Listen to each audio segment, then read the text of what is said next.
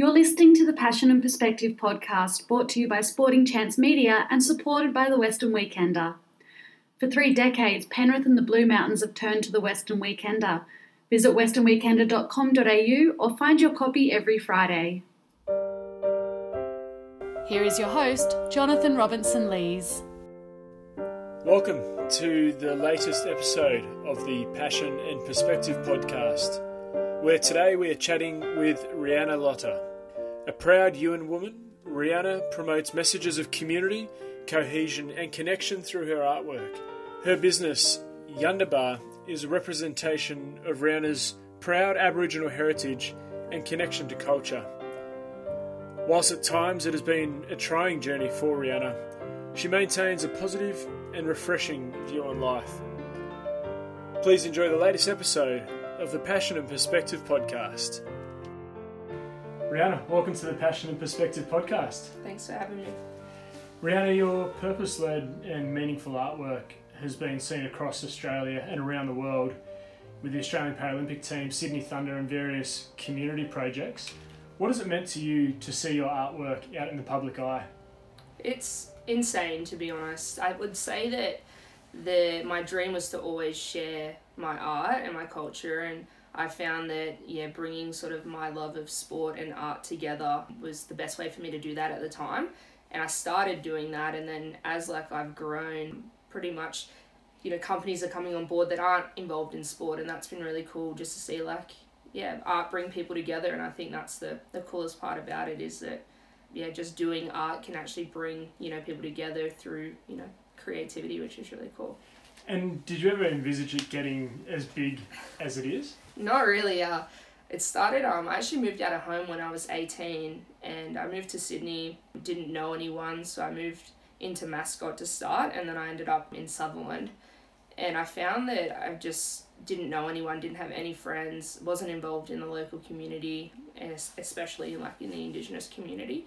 And I went back home one day and no one was there, and I just kind of saw some paint laying around and a canvas, and I just painted. And I was really struggling for money at the time, and found that I just went to markets and sold my art really cheap, and it just went a bit crazy. And I kept on going to markets, posted on social media, created sort of a page and named my business, which was after my grandfather, and then it just kind of took off. Sydney Thunder and Sixers were the first team to actually approach me about doing a jersey, so that was the first one I did back in 2016, and it was for their community teams, which was really cool.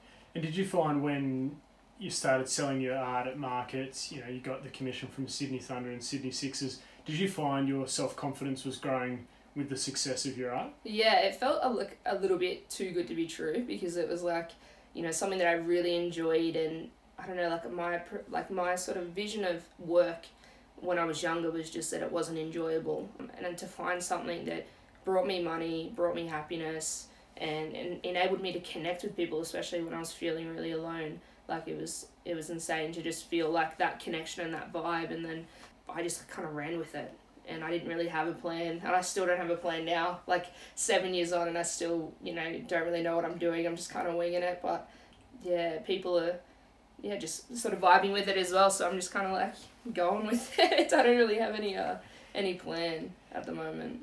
How important do you think it is for any creative out there in the industry to back themselves and just to put stuff out there? Because I think sometimes in society we want perfection before we do anything. Do you think it's important just to start churning out stuff and just put it out in the public? Yeah, for sure.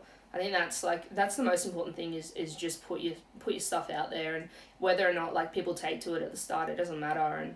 And that's what I found, even though I had a few little sales, it wasn't I was making enough money to survive or put food on the table. It was just something that it's just little progress, and I just kind of stuck with it. And even when it got hard, I stuck sort of to that goal of eventually it being my full-time job. But I have a lot of friends and family that just paint for fun and just sell, and there's no sort of harm in just doing what you love, even if it doesn't bring you any money. People play sport, people sing or do sort of whatever, and it's just creativity is the same. You can just be creative without it being a full-time job, or without having to make lots of money. It doesn't make you any less a creative than anyone that's making money. And in your late teens, early 20s, as I said, living out of home in Sydney, were you quite open to feedback and criticism of your artwork? Were you happy to hear whatever people had to say? Yeah, I think just sort of the way that I grew up with my parents, you know, I never had sort of everything given to me, or I never had someone sort of always hyping me up even if I didn't do well. Like my dad was sort of my biggest critic, so I was always very open to taking criticism, but at the same time, like you're human as well, so you always can feel affected by what people say. But my sort of goal was, like, I'm gonna grow and I'm gonna get better, and I've got to be open to taking criticism. But at the same time, it was difficult to start.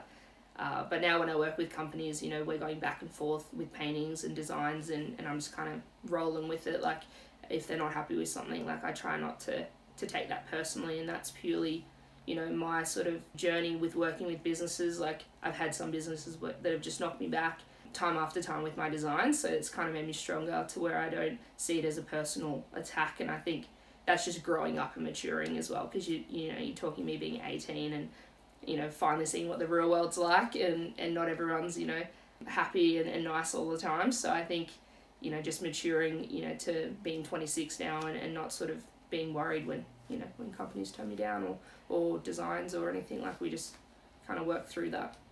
And Rihanna, you grew up in the Southern Highlands in the town of Willowvale. What was your childhood like?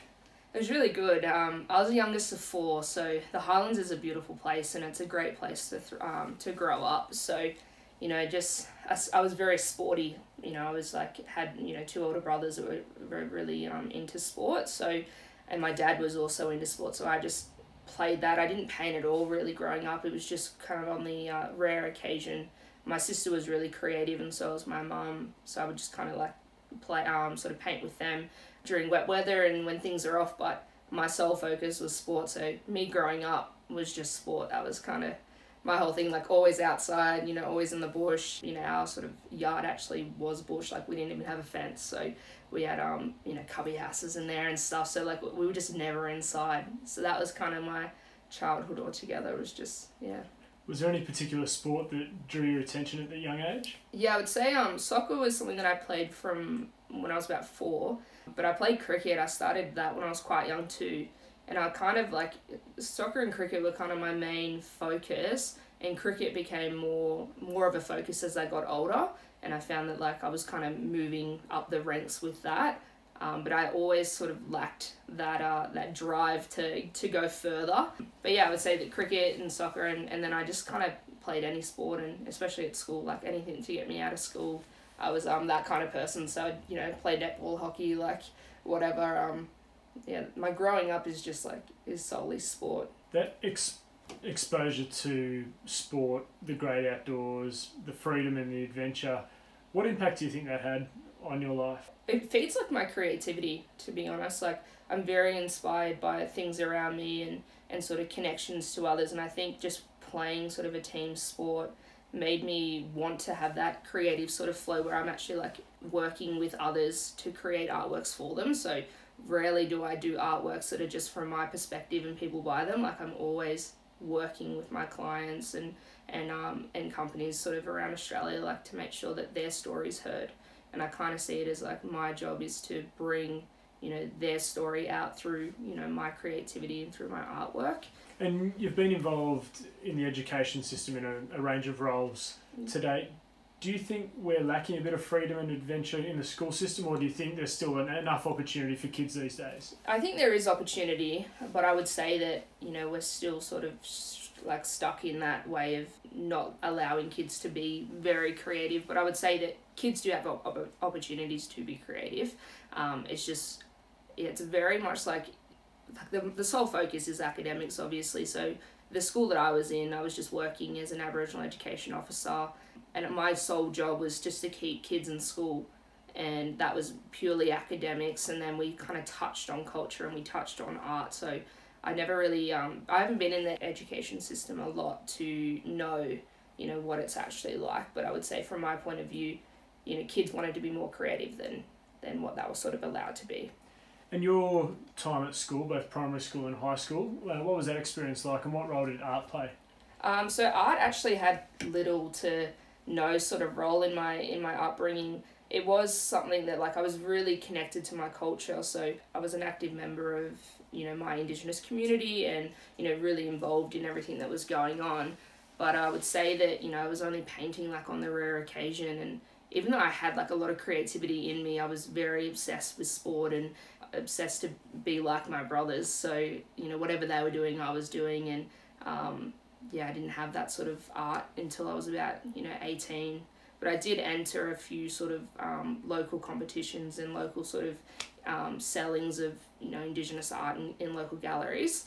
So I was making, you know, the $30 painting commission here and there when I was growing up, which I thought was really cool. But it wasn't until I hit 18 that I kind of was like, oh, maybe I don't really know what I'm doing with my life. I'm kind of just, you know, working at the AFL and just kicking the ball around with kids.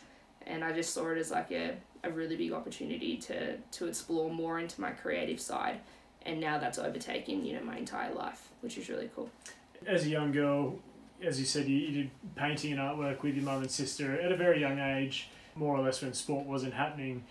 Do you recall that feeling when you were taking part in art? Was there a certain element of flow or an enjoyment that came with it? Yeah, for sure. I really enjoyed it. And I think the thing as a kid, like I really liked someone, maybe because I sort of, as being the youngest kid, you know, everyone thinks that the youngest kid's quite spoiled, and I was, but I felt like I was always, you know, wanted the desire to like be sort of appreciated. And I think that even though I was, it was really hard. My relationship with my dad was, you know, very sport orientated. He was my team coach, and he would never sort of, you know, give me any compliments around anyone else. So I think I craved that a bit. And when I did art, you know, I felt like, you know, someone really liked it and sort of spoke to me about it and made me feel like, yeah, I don't know, just excited and like I just kind of gravitated to that feeling of like, yeah, just being able to connect with someone on that sort of level. And yeah.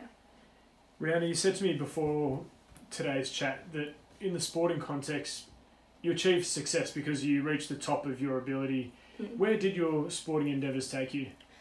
So the highest would probably be in cricket. And, you know, I was playing first grade in Sydney, you know, opening bowler and did that for a few years. I actually started cricket in first grade when I was about 13 and faced Elise Perry, like, my first game. And she was fast. Like, I didn't even see the ball. It just went straight past me. And she was just making into the Australian team at the time. So she was, you know, probably 19, 20 or something. Yeah, that was really intense, that whole sort of process of, yeah, cricket. And then as I've sort of continued, I was in, like, you know, the emerging breakers and stuff. But I know that art was my calling because, you know, I just kind of never had that desire to do more when I got to that level. And I think I had the ability, but I just didn't have the drive to go further. But playing, you know, for New South Wales in the Indigenous team would probably be like what I look at being my highest moment in sport and travelling to the Impaja Cup. But yeah. And playing for your state in the Indigenous Cricket Championships, but also playing for your people, what did that mean to you? It's exciting because, like, I am so connected to my Indigenous culture and I have, like, my mum obviously to thank for that, but I have my dad too that, you know, he's not Indigenous, but he really, like, allowed me to be really involved in my Indigenous culture. I'm only just starting to learn, you know, his side and his background and where we're from, like, on my non-Indigenous side.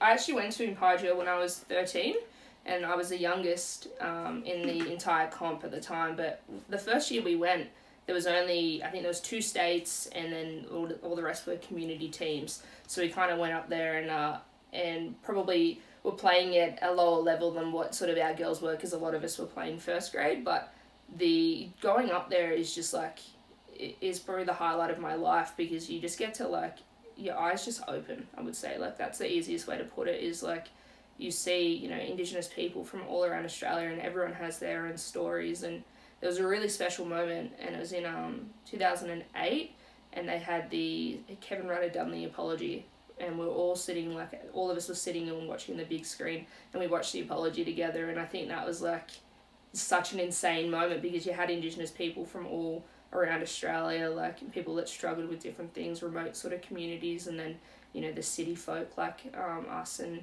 I think Queensland were there too. So I would say that, like, that's such a special thing, like, sport is really important to me, but my culture is like my number one priority. So to be able to bring that together and play a game that I loved was really, really cool. And what were you able to learn from, say, the older Indigenous women at the national championships? I was really open-minded as a kid, and like that's me to a T at the moment. Like I'm very, very open-minded as a person. So going there, I just took it all in. You know, I just listened, and we went out to like remote communities and saw the kids, and I think like that was a big eye-opener for me because I'd seen them, you know, kicking around like pretty much just a ball of dirt and getting, you know, having like the most fun that they've had for a while, like just doing that, and I was coming from, you know, a suburban sort of area and you know, playing soccer and cricket and other sports, and I think that was really cool just to see like remote communities, and it opened my mind. So I would say that, you know, like I was quite open-minded already, but that really like expanded my sort of thoughts on everything and how sort of very grateful for what I had, and just got to see like what the rest of Australia is like and understand that, you know, we're very lucky to live here, but there's lots of areas that still need a lot of help. And what role do you think sport has in, firstly, showcasing culture, but then also bringing people together to celebrate culture?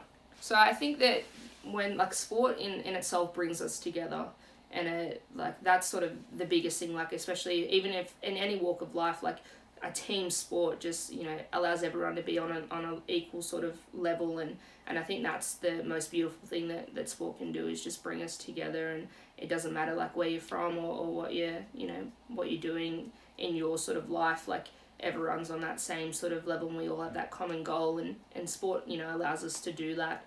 And, you know, the best thing about Impaji Cup was at the time, you know, there were games that were televised, so, you know, we were able to like share that with the rest of Australia and anyone that wanted to watch, which was really cool.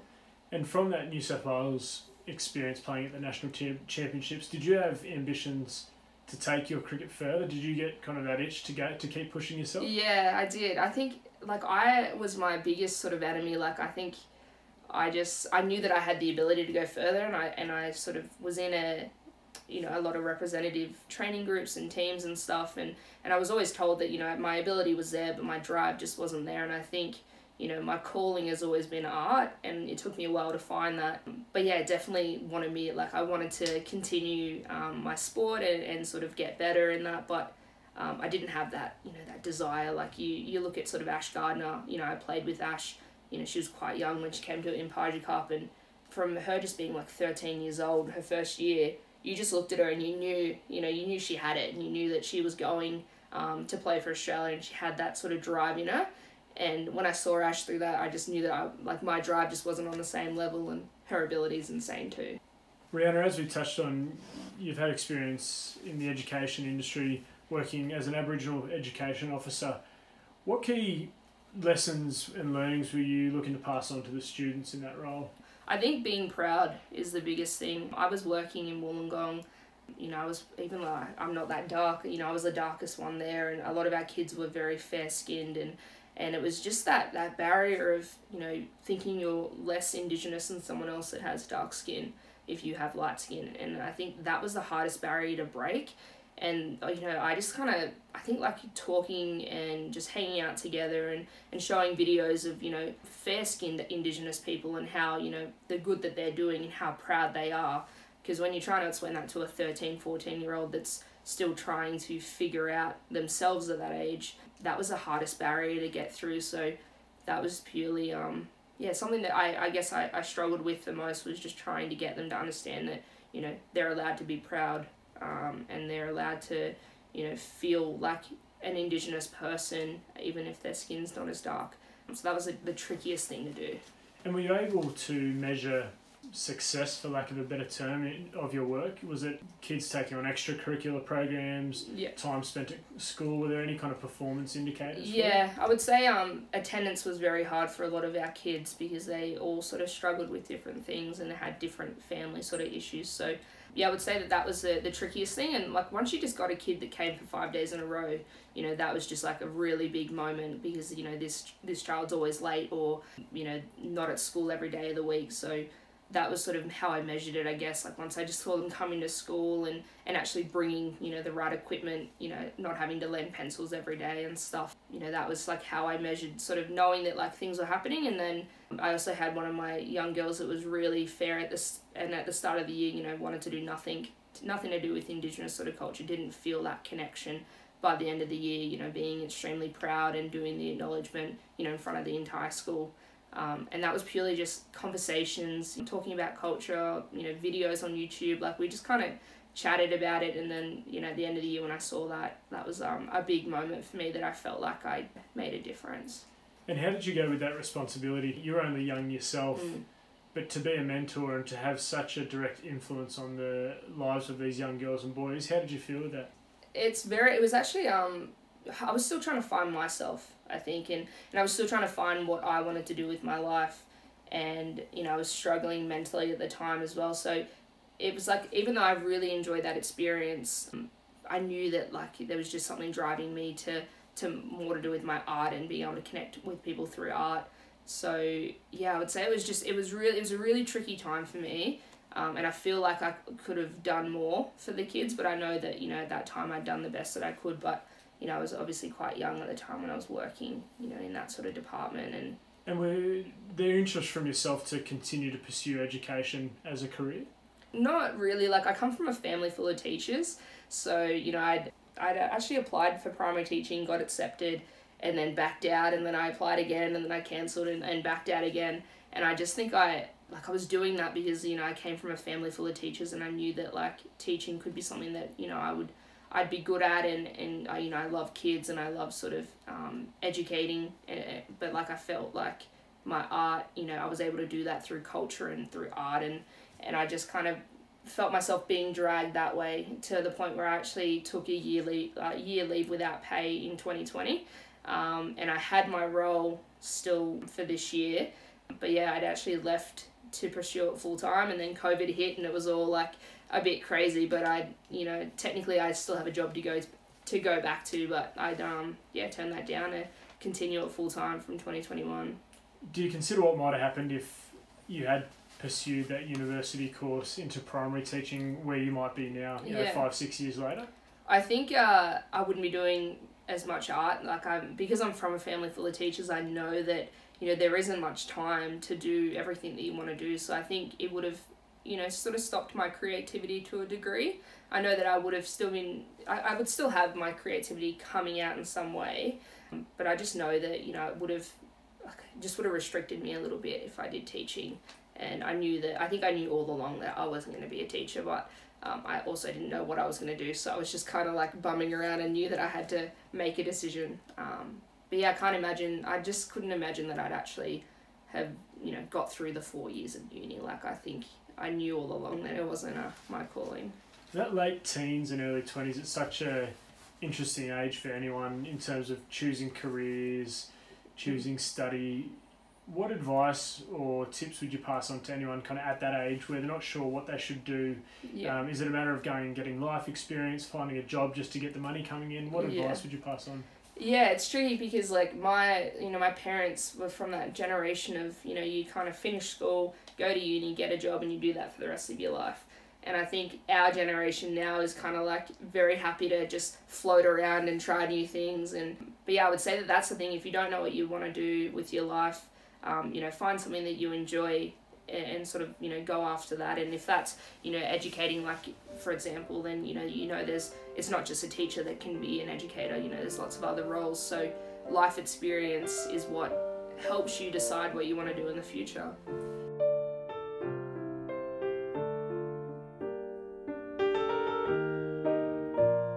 This is the Passion and Perspective podcast, brought to you by Sporting Chance Media. For 3 decades, Penrith and the surrounding community has turned to the Western Weekender. Whether it's the Weekender's highly revered print edition or its up-to-date news offerings through its digital presence, the Weekender truly is the heartbeat of Penrith. Visit westernweekender.com.au or find your copy every Friday.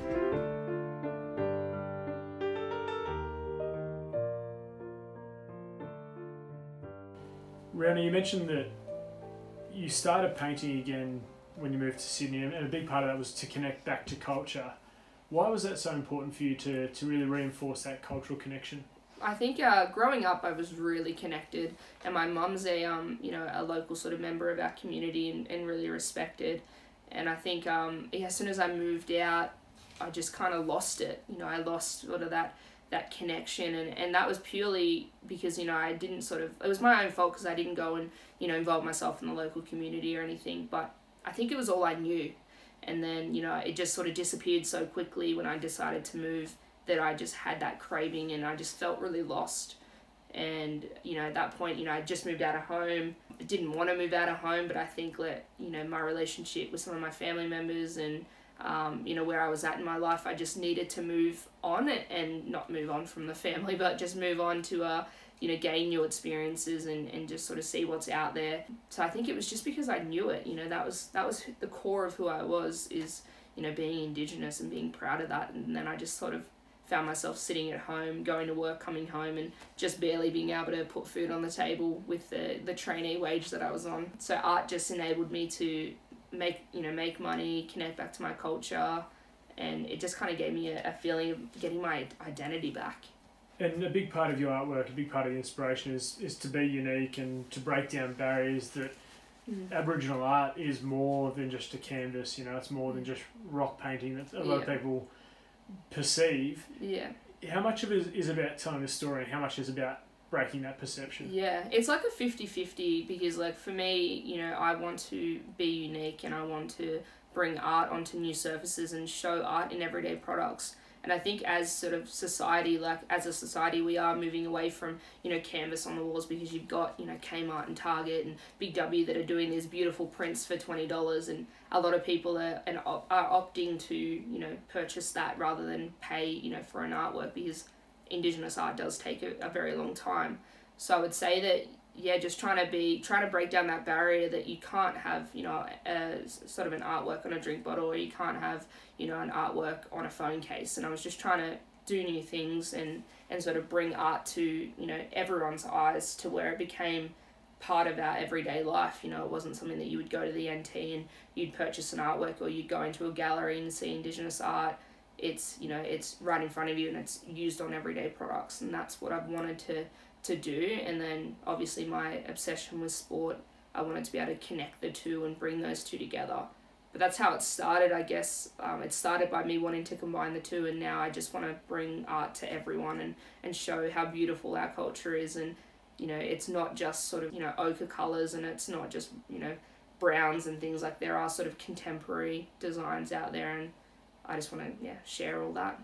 In breaking down those barriers, have you felt a sense of expectation, I guess, on behalf of your community? Because you are trailblazing in a sense.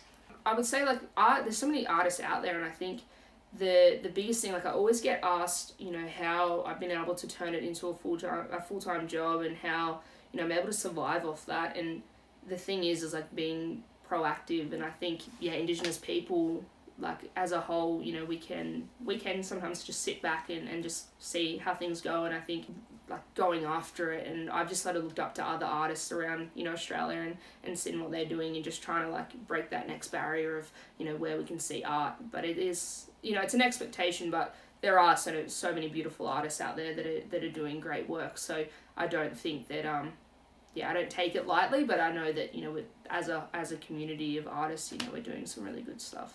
And are there any particular idols, people you've looked up to in this space?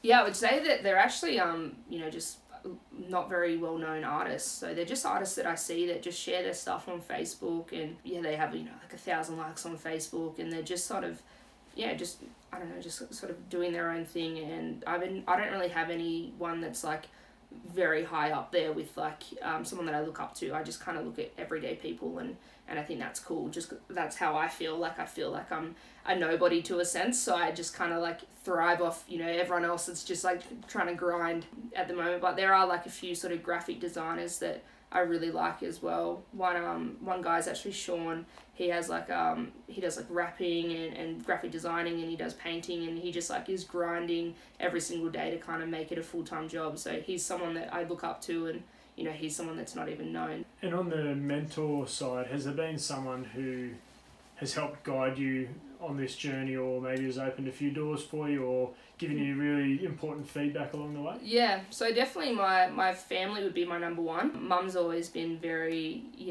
like I'll talk to her about nearly all of my sort of programs and commissions and stuff that's going on. She's sort of my biggest supporter. But then also recently it's been like Steph Tisdale, who's an Aboriginal comedian, and she's actually opened up, a lot of doors to just connect with more people and companies. But I would say that I haven't really had that one person that's someone that I'll always, like, besides my mum, someone that I'll always go to. It's always been just kind of by myself, I guess. And I had like a relationship where for 5 years and she was really supportive. So it was just kind of like I was working, with her, and she wasn't Indigenous, and now I just kind of, I guess, do it by myself is kind of the thing. Like, I don't really have an answer. I don't know, like I would say that Mum's probably the only one that actually, like, is my mentor. And are you quite critical of your own work? Yeah, so critical that, nearly every piece that I do, I'll turn around and be like, oh, that sucks. Like, and it's purely because I crave perfection when it doesn't exist. And I think that, is just sort of us as people and as a society, we can crave sort of perfection, and really perfection doesn't exist. So it's an internal battle that I have every day of just appreciating what I've done, and there are some artworks that I have liked, but there's probably nothing I've ever been really happy with. And I think that's why I sort of always drive for better, and I drive for more with my art, and just try and work with more businesses, because I just get that craving of wanting to do more, to crave this perfection at the end. But I know that it's not there. When you put a piece of work out there and say social media, and you get incredible feedback, or a piece in the flesh and people see it and they give you amazing feedback, do you take the moment to say, you know what, I'm proud of that, that was a good piece of work? No. I think it's tricky, because I don't, like, my dad is actually probably the reason why I'm like this, and that's very much I'm quite modest. And I always have been that way. If anyone's ever talked about me, even as a young kid, with sport, like, I was always someone that just didn't want to talk about it, and I didn't want to be, pulled up on the stage after I'd done some sort of sport thing at school, and I found that really embarrassing, and I felt, the way that I felt was that it was, like, look at me mentality, and I think, I don't like that, and I don't like being that kind of person. So even if I've done something really good for a company such as, Specsavers for the glasses, it was really hard for me to sit there and actually be like, hey, Ree, that's a really good painting or whatever. And it's really hard to kind of just to take that all in. But it's something that I'm working on. I think it's important to actually sit back and for a minute just enjoy the moment, and because you've worked really hard. And do you think that's common with artists of any genre, just that natural self-criticism? Yeah, for sure. It's very natural. Rihanna, your work, you sell original art to companies and people all over Australia, and as we've talked about, you are self-employed.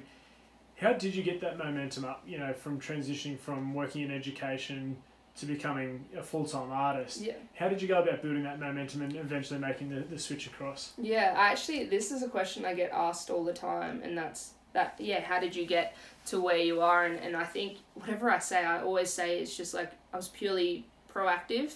So, like, I chased it, I emailed people, I contacted different companies, I shared my work all the time, and even though that was quite hard as someone that didn't want to, like, show off, at the same time I wanted to share my work and I wanted to get more. So being proactive is number one, and then being kind and being open-minded. They're the three reasons that I've been able to actually work with such high companies, because I come in just, nice and open-minded, and I'm flexible, and I'm happy to kind of, tell their story through my art and not sort of restrict them in any way. And I think that's how I've been able to, sort of create at a high level, because I've just been a nice person and open-minded and flexible, and just proactive, always chasing it. Is that some more advice you'd pass on to other people, is the importance of those client-stakeholder relationships? Yeah. Nothing's ever gonna, you're not gonna get what you want unless you put in the effort and the work for it. So, if there's something that you want, if you don't put in work, if you don't be proactive and you don't chase it, it's never gonna happen. So, that's kind of the mentality that I lived by. And now I'm at, when you do all that hard work, you get to a point where things actually start coming your way based off the hard work that you've done. So, I worked hard for 5 years, and now I have companies that reach out to me that want to work together because, my name's out there, and because, CEOs talk to each other and people talk to each other. And if you're kind and if you're, open-minded, like, they're going to share, your name around. So that's how I've been able to kind of build that momentum is those three key factors. And do you recall the feeling and I guess the moment when you knew, okay, I'm a full-time artist, that your priorities had shifted? Yeah, it was last year when I actually walked out of the school, my last day. I kind of just sat there and I was like when everything went through my head of like, is this a good idea? Like, is this actually going to happen?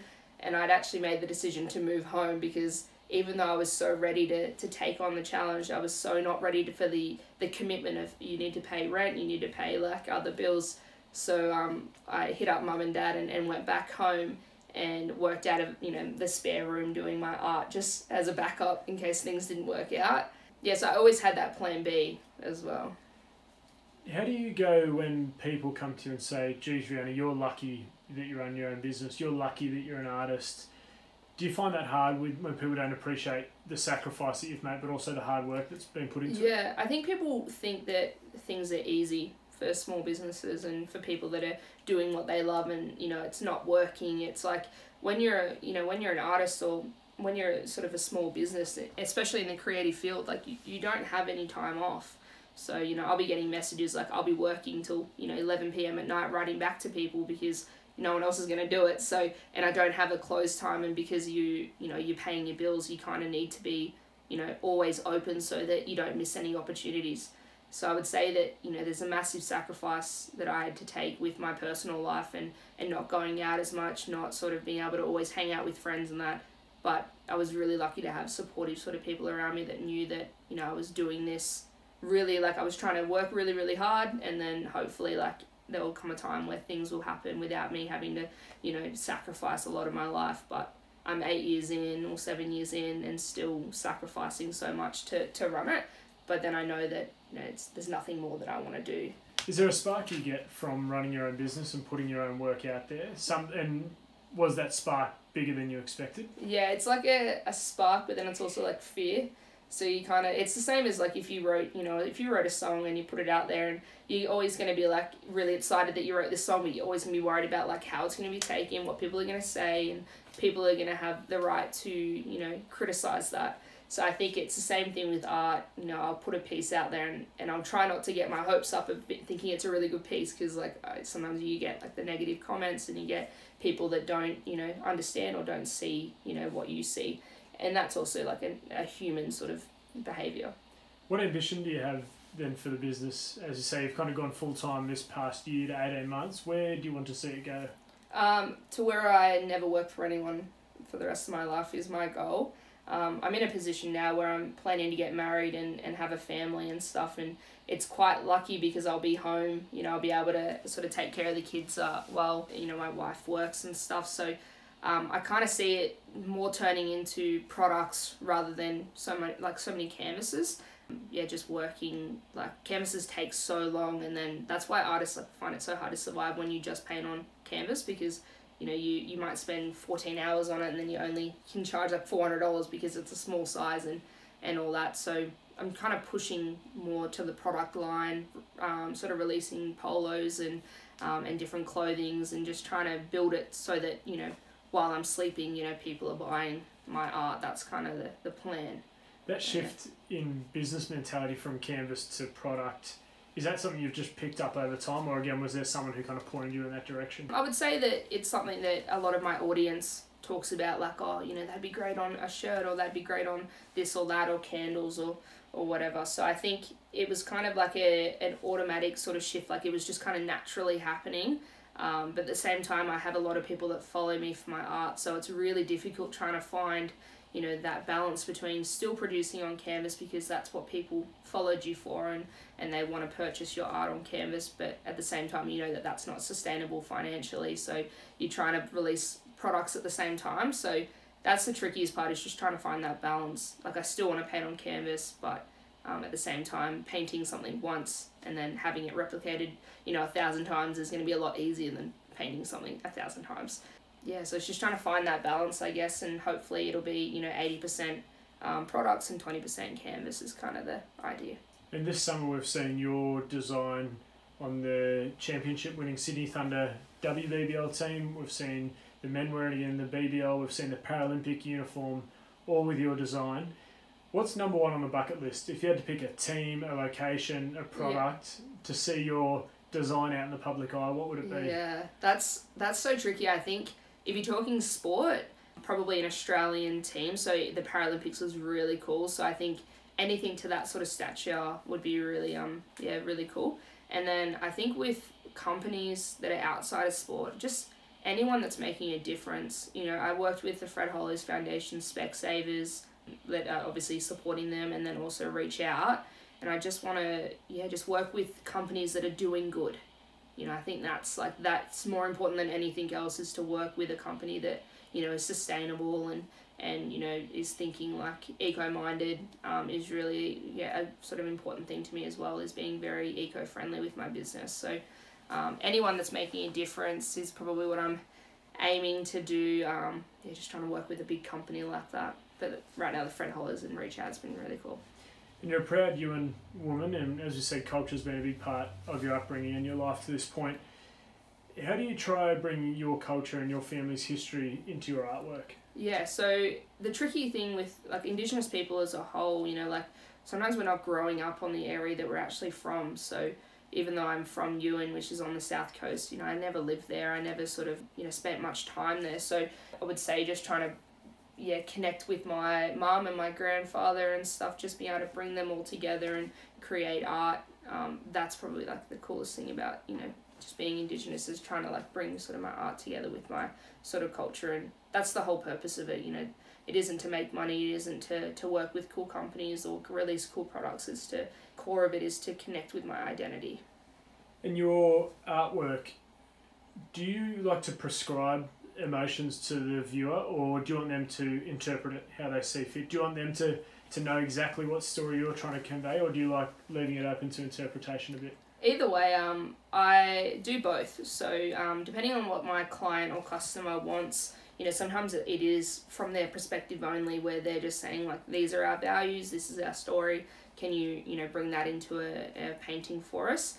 And then I've got, other people that are just we want you to be creative and we want you to, bring this whole story to life on what you think, and it's from your perspective. So I do both. Yeah, so it depends on the client. I love to work with someone more so than them telling me, you do it, you just come up with a story. I prefer someone to sit and chat and talk about their story and try and bring that to life through Indigenous painting. And we've seen your work recently. You've moved into work in the early education space and using artwork at a range of childhood centres. What role do you think art has in education at all ages and bringing people together? Yeah, it's a very visual thing. So I think for young kids especially, it's that visual part of it. When they see sort of dot painting, they can, relate it to experiences that they've had in their centre. So, I think that's what I love the most about working with kids in childcare, because they're from all different backgrounds, all different cultures and religions, and just doing this visual sort of concept with them, because obviously when we're young, we take things more in visually rather than someone just speaking to us, because I spend 5 weeks teaching them 5 symbols and they'll forget all of them, but they'll remember that art, and when they see art 3 months later, they'll be able to relate that back to Indigenous art. And I think that's really cool, trying to get them from a young age to just appreciate and value Indigenous art and Indigenous culture as a whole, is just going to lead to a better future.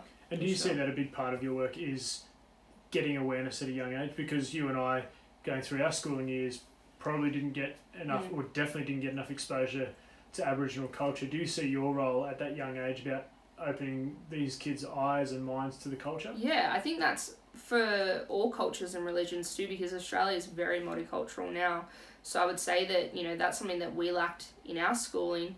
I'd learnt that Captain Cook had discovered Australia, and, and I'd watched different sort of movies about Indigenous people and portrayed in sort of the wrong way and in that stereotypical way. So, I think now, especially in childcare centres, they're doing so much. you know, they're really involving like that Indigenous culture. Some childcare centres do more than others, but everyone's now required, and I think that's the difference from when we were kids. You know, it wasn't really this requirement that you have to do this, where now, you know, kids are sort of learning about the stolen generation in primary school, which is quite insane, because, you know, that's something that I didn't learn about in my entire schooling, and you're talking, you know, me being out of school almost 10 years.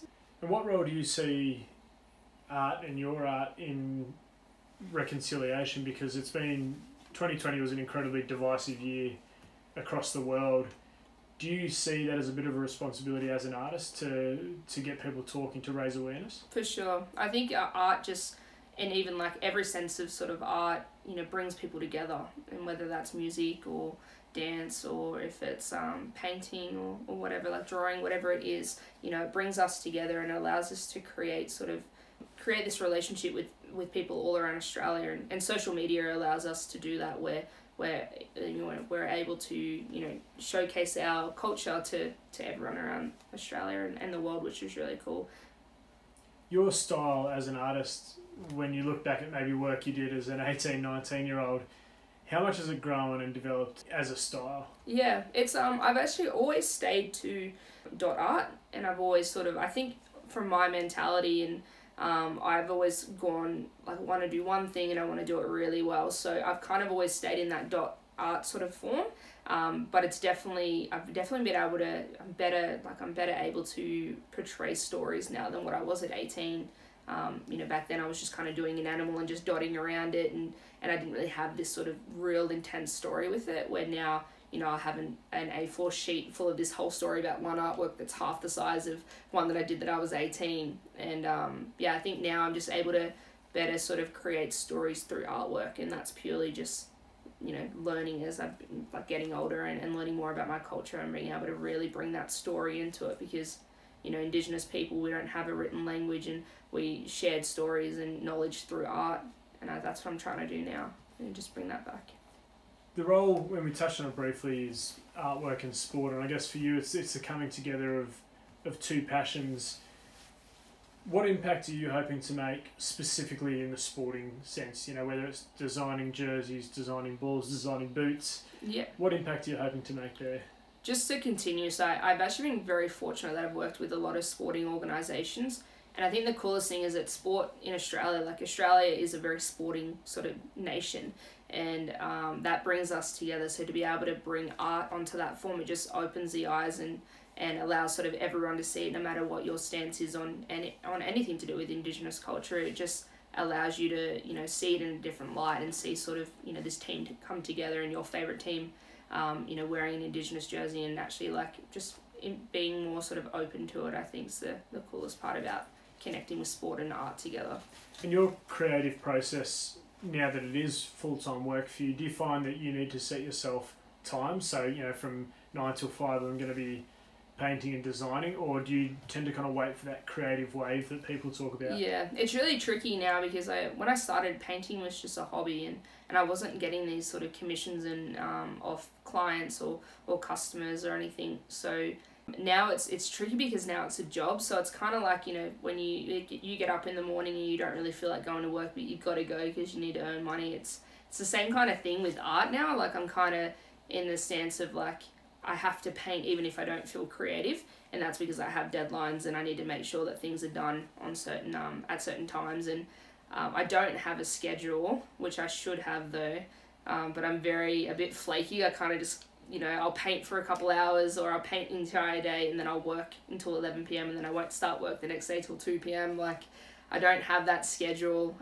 but I also, like, it's that thing of like, now it's a job, you know, even if you don't feel like it, you still have to do it. And I've lost that creative, like, I guess I've lost a bit of that creativity of just being able to sit and paint whatever you wanted, because like right now I'm known for my blues and turtles and ocean sort of life, so most of my customers are always ordering in blues, so I don't get to kind of be creative and use other colours, and that's the beauty of sort of, I guess it's a beauty, and then it's also like what sucks about being an artist is like, once you get, you know, to the point where people are ordering your stuff, you just kind of have to paint what people want, even if you don't, you know, feel that sort of creative on the day.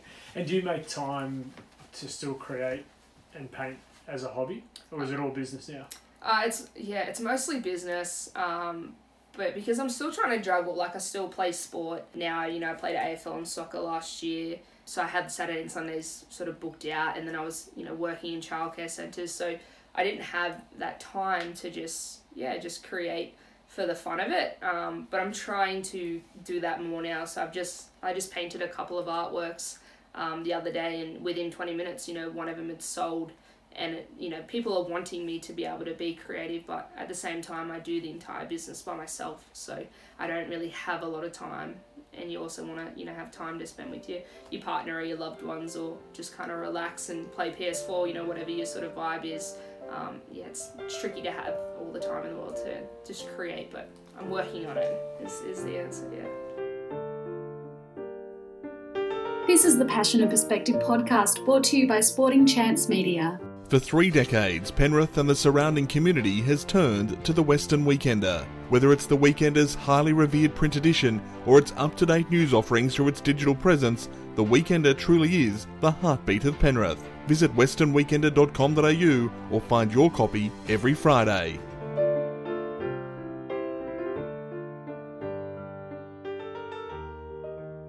And Rihanna, you've been living with anxiety for around 10 years now, which you've described as it's an everyday internal battle. What role has art played in helping either mitigate that or help get through those tough times? Yeah, so anxiety, you know, has been around for over 10 years in my life, and yeah, it's that everyday sort of struggle, and art, like with my anxiety, like if I can get my mind off it, I can generally sort of get myself out of a bad sort of thought process. So art enables me to, just sit down and paint and focus on that, because when you do art, you know, you have to be looking at the canvas, you have to have full focus on what you're doing. And it's the same with, you know, a lot of hobbies, like you need to be thinking about what you're doing and not everything else that's going on in your head. So art, you know, has been a way to just kind of get my mind off things. But it was only, you know, last year that I actually tackled that by going to therapy. And I have finished sort of therapy now, but it took me a very long time. I was just kind of always using art as a way to not sort of process the feelings or think about it. And then it got to the point where it was a bit too much to handle, and I sort of, you know, had started talking to someone about it. And now, you know, I'm in a position now where I struggle with it every day, but it doesn't control my life like it did last year and a few years back.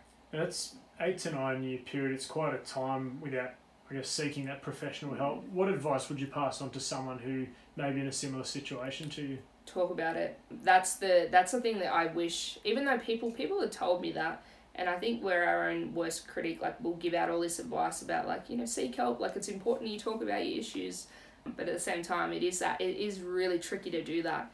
And that was actually, you know, an ex-partner of mine had sort of not forced me to do that, but made it really clear that, like, I needed help, and, you know, I needed to be able to talk about my issues. And I think if you're struggling, you know, it's really important that you talk about it, and there's ways to do that anonymous. You can do that without actually going to see someone. You can talk to people online, you can talk to friends, family, or there's like that professional help. So I would say just start the process. It's always going to be difficult, and it's always going to, you know, be a really hard time, but it's so important to talk about it, because that's when you can actually start to heal and face sort of your inner demons. In the end, like, you're always going to be better off for it. And if you're a close friend or a family member of someone who is experiencing mental health challenges, how should you approach it? Like, how did you like to be approached from someone who you trusted? Yeah, it was really tricky, because in the end, like, you need to be ready to receive help. You can't help someone that doesn't want to be helped. The biggest thing for me was, you know, I was always very scared of what people thought. So from my anxiety and from my point of view, it was just listen. You know, don't talk, don't, you know, try and add in, or don't try and tell them that you know how they feel. That's sort of the key sort of topics to stay away from is, you know, don't try and, like, come in and sort of share that pain with them, because that doesn't work. Listening's the key. And yeah, if you've got sort of someone in your life that is struggling, just approach the topic, but don't push it, because in the end, you know, someone that's actually really struggling, you know, if they feel pushed and if they feel forced, they're not going to open up to you, and they're going to suppress those emotions. And don't get angry if they're not ready to open up. You know, I had that situation where, I didn't want to talk about it, and then people were getting frustrated with me because I didn't want to talk about it, and that made me feel like I was suppressing it more because I was feeling bad, but then I also felt like attacked for how I felt. So listen, don't judge, and don't push if they're not ready to talk about it unless they're in danger. We've had a couple of guests on the Passion and Perspective podcast, creatives who have had their own mental health challenges, and they've spoken about how, I guess, owning that mental health struggle, they were worried they'd lose some creativity because there is a bit of a misconception that you need to have mental health challenges to be creative. Yeah. Did you find that similar debate in your own mind? Yeah, I would say I definitely felt that, but in the end, I was struggling that bad that I knew that I wasn't going to be able to do what I was doing for much longer unless I faced it. That's probably where, like, I've definitely felt that way too. But at the same time, the power of, like, you need to, that other side of you need to get help was overpowering. That sort of thought process of, even if I lose everything, that's okay, because, I need to face these inner demons. Yeah. Have you now got clarity, do you feel, in your life and your work? Yeah, owning it's the hardest thing, and then it's also the best thing, because now, I still struggle with everything. I still overthink, I still, struggle to kind of leave the house sometimes or leave my bed. But then just owning it is the hardest thing, but it's the best thing that you can do, and just be like, I understand that I feel that way, but I'm still going to get up. You have to acknowledge your feelings. And I think that's the biggest thing I got from therapy was, like, telling myself when I was in an anxiety attack, it was, acknowledging that was an anxiety attack, but understanding, like, we went through the process of understanding, how the brain works when you're in an anxiety attack, and just sort of that's sort of how I got myself out of that sort of thinking. But in the end, my health was more important than anything else, and it took me a while to sort of realize that. And I had, relationships and friendships fall apart because I didn't want to face, what was going on in my own head. So that was more important than being creative, and I found that accepting it made me more creative and more open. So I'm kind of, I can understand how people feel that way, but I didn't have that experience. Once I owned it, I was, still very creative and wanted to push forward. It's been an incredible 8 to 10 years for you, both professionally and personally.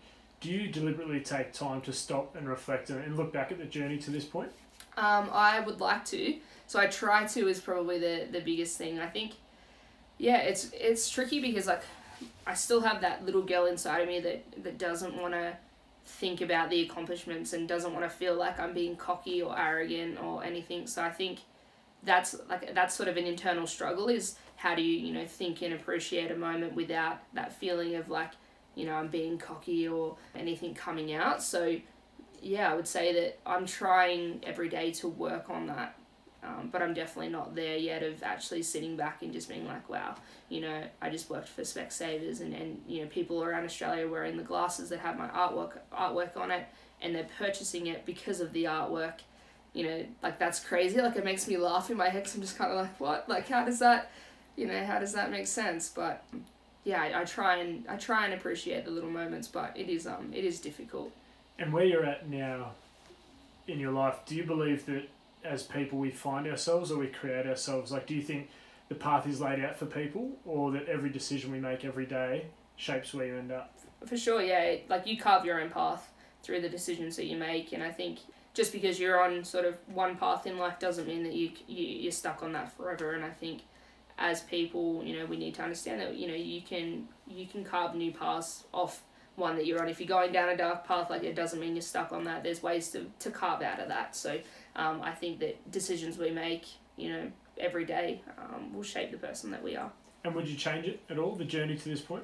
Not at all. I think I've definitely had situations where I've kind of been like, oh, wish I didn't do that, or wish I didn't sort of react the way that I did, because at the start, it was really hard to understand, that when I was working with companies, the way that they wrote emails, I was always thinking like it was an attack. And I think as I sort of got older, I kind of, just realised that, like, you just grow, like, emotionally, and you kind of get stronger. Yeah.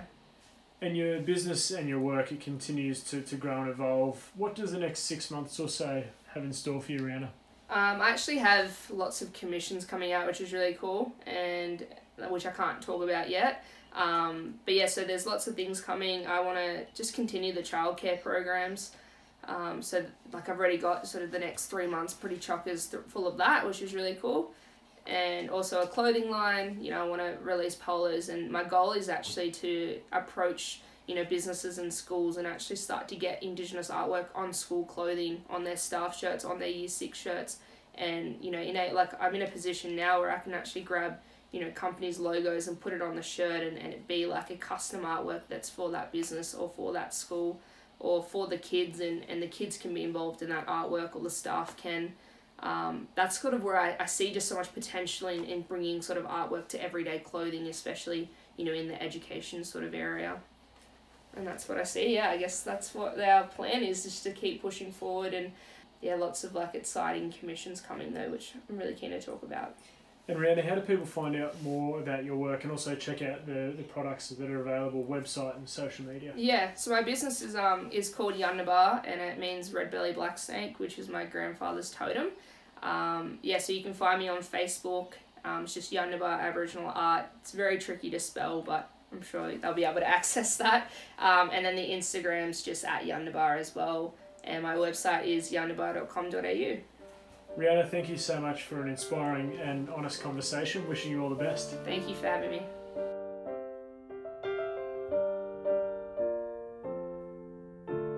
Thanks for listening to the Passion and Perspective podcast, brought to you by Sporting Chance Media and proudly presented by the Western Weekender. For more unique and inspiring stories from the Blue Mountains and Penrith region, check out other episodes of the Passion and Perspective podcast. You can also listen to the latest series from Sporting Chance Media, Adventure Shorts, where we chat with local guests from the world of the great outdoors and hear some of their most memorable adventures.